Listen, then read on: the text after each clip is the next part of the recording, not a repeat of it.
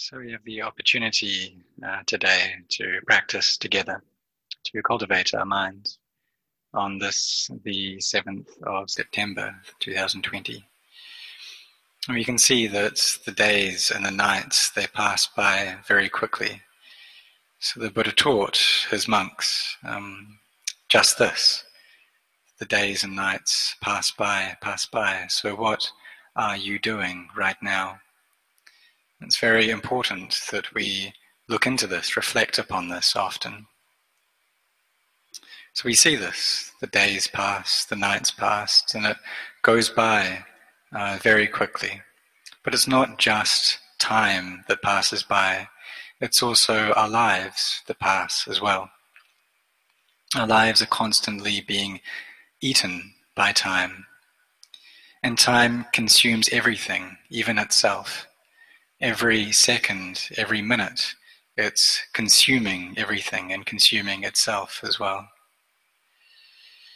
So if we don't reflect upon this, then we may become lost and just find heedless delight in the world.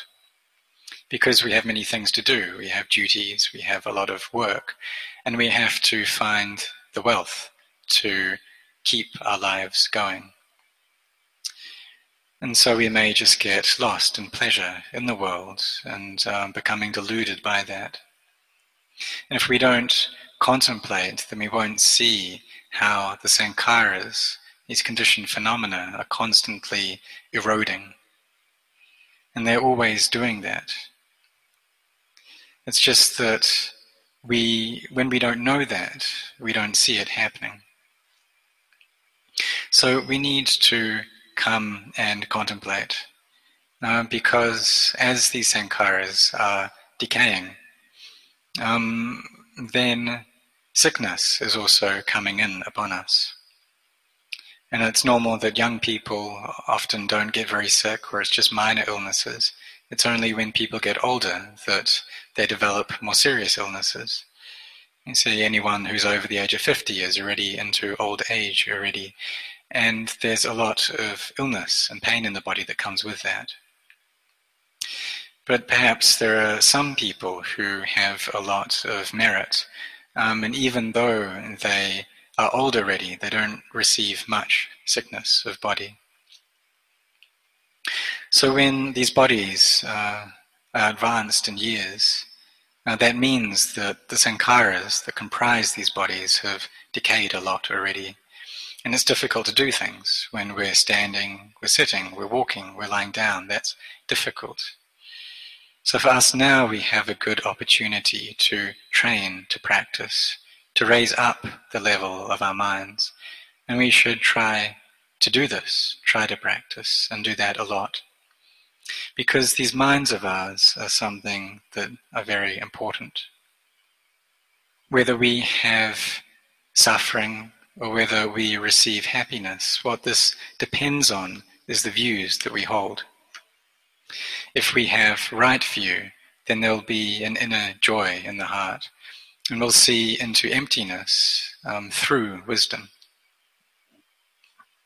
But if our minds aren't possessed with mindfulness, with wisdom, then they will view things incorrectly, and this will be a cause for us to experience suffering. So we should train our minds and try to not forget this practice. And we need to find a place of rest for our hearts. So we all know where our bodies rest, and we've all found a place of rest for them, which we call our homes. But we also need a place of rest for our hearts, and that place is samadhi. So Luang Por Chah would ask whether we've found this place of rest or not. This place of rest for our hearts, a home for our hearts, which is samadhi. And if we have a place to rest our minds, that means that we've cultivated samadhi and our minds can find ease and peace there. Because it's important to find this, because in every day that we live, we're constantly involved with the suppositions and the conventions of the world. We have to go and find money so that we can use it to take care of our bodies. And really, most of the things that we engage in the world are concerned with these bodies of ours. We need to find comfortable places for them. We need to find them food and drink, so as to relieve the suffering that they experience, and to bring about some ease in the body. So really, all the work we do, all the things we engage in, it's concerned with these bodies which grow old, which get sick, and which die. And so finding the wealth that we do in this world is to prevent this suffering. And this act of looking and seeking for money in itself is stressful. And the stress, the suffering, is the first noble truth that the Buddha taught. So for us, we need to have knowledge, we need to have mindfulness and wisdom and not be lost in these things. Because if we don't know, then we will be lost. And even if we do know, but we attach to that knowledge, then we'll be deluded by the knowledge that we've gained. So we should practice to have mindfulness and to strengthen our samadhi so as to rest our minds and our hearts. And when our hearts are gathered together in a calm and peaceful state, then joy will naturally arise and happiness as well. And so what we gain from this is in line with the energy of mindfulness and samadhi that's there. And if there's great refinement to our samadhi, then no matter what posture we're in, there'll be a sense of ease and peace. We'll be able to view the world as just being empty and everything in it as being empty. And this emptiness comes from the peaceful mind. And when we experience it, it's quite amazing. So the teachings of the Buddha are akaliko, they're timeless. They're ehipassiko, they invite us to come and see. And they are pachatang, so they're there to be experienced individually by the wise. We need to know it for ourselves. So therefore we should train and we should engage in this practice because the Buddha is there within the Dhamma. And when we see the Dhamma, then we see the Buddha.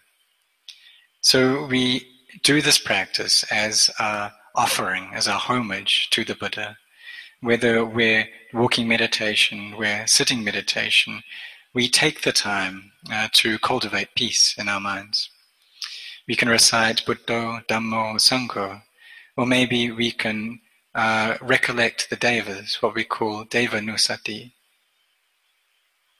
This brings about happiness in our hearts, and is a good object of recollection.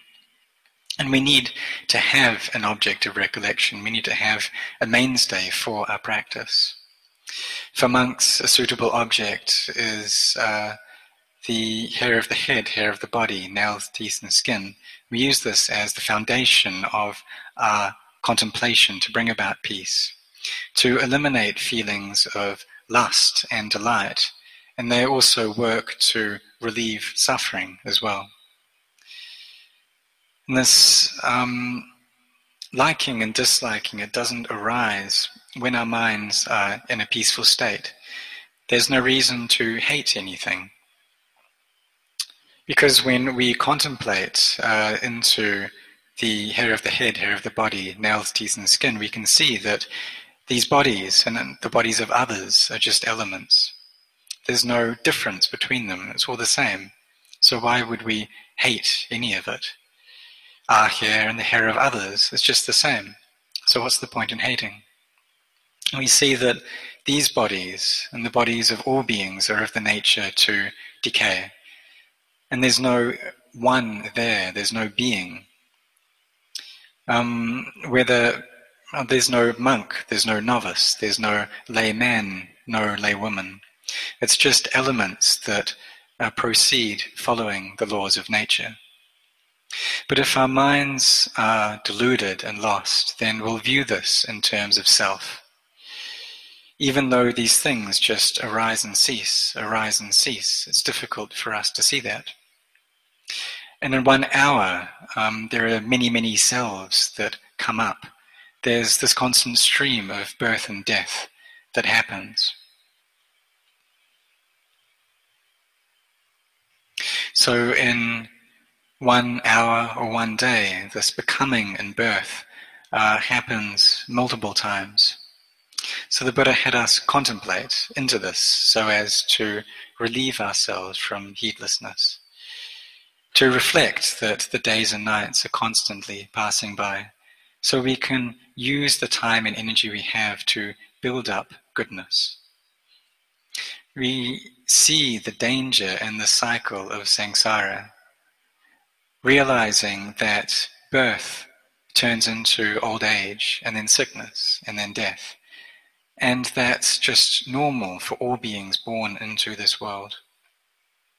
Whatever we gain in this world, whether we gain something, we lose something, we gain praise, or we lose that praise, or gain disrepute, or if there is fame or loss of fame, that all belongs to this world. It's something that's here in the world and we can't take it with us. Whatever happiness we gain, this is a happiness in the world, and that can't be taken along. It's something that's temporary. So we can see this all around us, see the lives of beings follow in this way, that they go from birth to old age, to sickness and to death. But we may just see that in terms of others, but we don't reflect, or it doesn't hit home. We don't see that this will happen to me as well. So we can understand this superficially, but the knowledge may not really arise within us. So we should ask ourselves, well, what is the true nature of these bodies like? We see that we need to have a house to rest our bodies. And we also know that we need a place to rest our hearts as well, which is samadhi. But even though we have a place to rest our house, a house to rest our bodies, these bodies in turn also hold many things. They're a place for diseases to assemble. And so we can see that nowadays with COVID, there are many, many people who are getting this disease and dying from it. And the reason that they're able to die is because they have a body. There are the various organs and things that are within our bodies, and so all of these things are of the nature to get sick. Maybe 5 years ago, 10 years ago, 15 years ago, we were younger than we were now, and we didn't have many illnesses. We could do many things. We could go for long walks, we could climb up mountains, we could go swimming, we could work in any way that we wanted to, and our bodies were still in a good state. But just after the passing of maybe 10 years or so, then these bodies start to get old, and they start to wear down. Our blood vessels may become clotted, and it's difficult then to just do the most simple of tasks. The body just won't walk like it could before, and it becomes sick. It's not a convenient place to live in anymore. So we need to contemplate this now, because we really don't know what's going to happen to us and to our bodies. Therefore, we should cultivate as much parami, as much of these spiritual virtues as we can, and not be heedless in this. Create as much merit and as much goodness, and recollect that goodness as well. All the times that we've kept morality, all the times that we've meditated and cultivated our hearts, bringing energy into our minds, developing sati, mindfulness, and bringing our minds into a state of samadhi. All of this is the goodness and the skillful actions that we create. And then when we recollect that afterwards, this is called jaga nusati, the recollection of the goodness that we've done as a focal point of our mind. And we should practice this until we become skilled in it.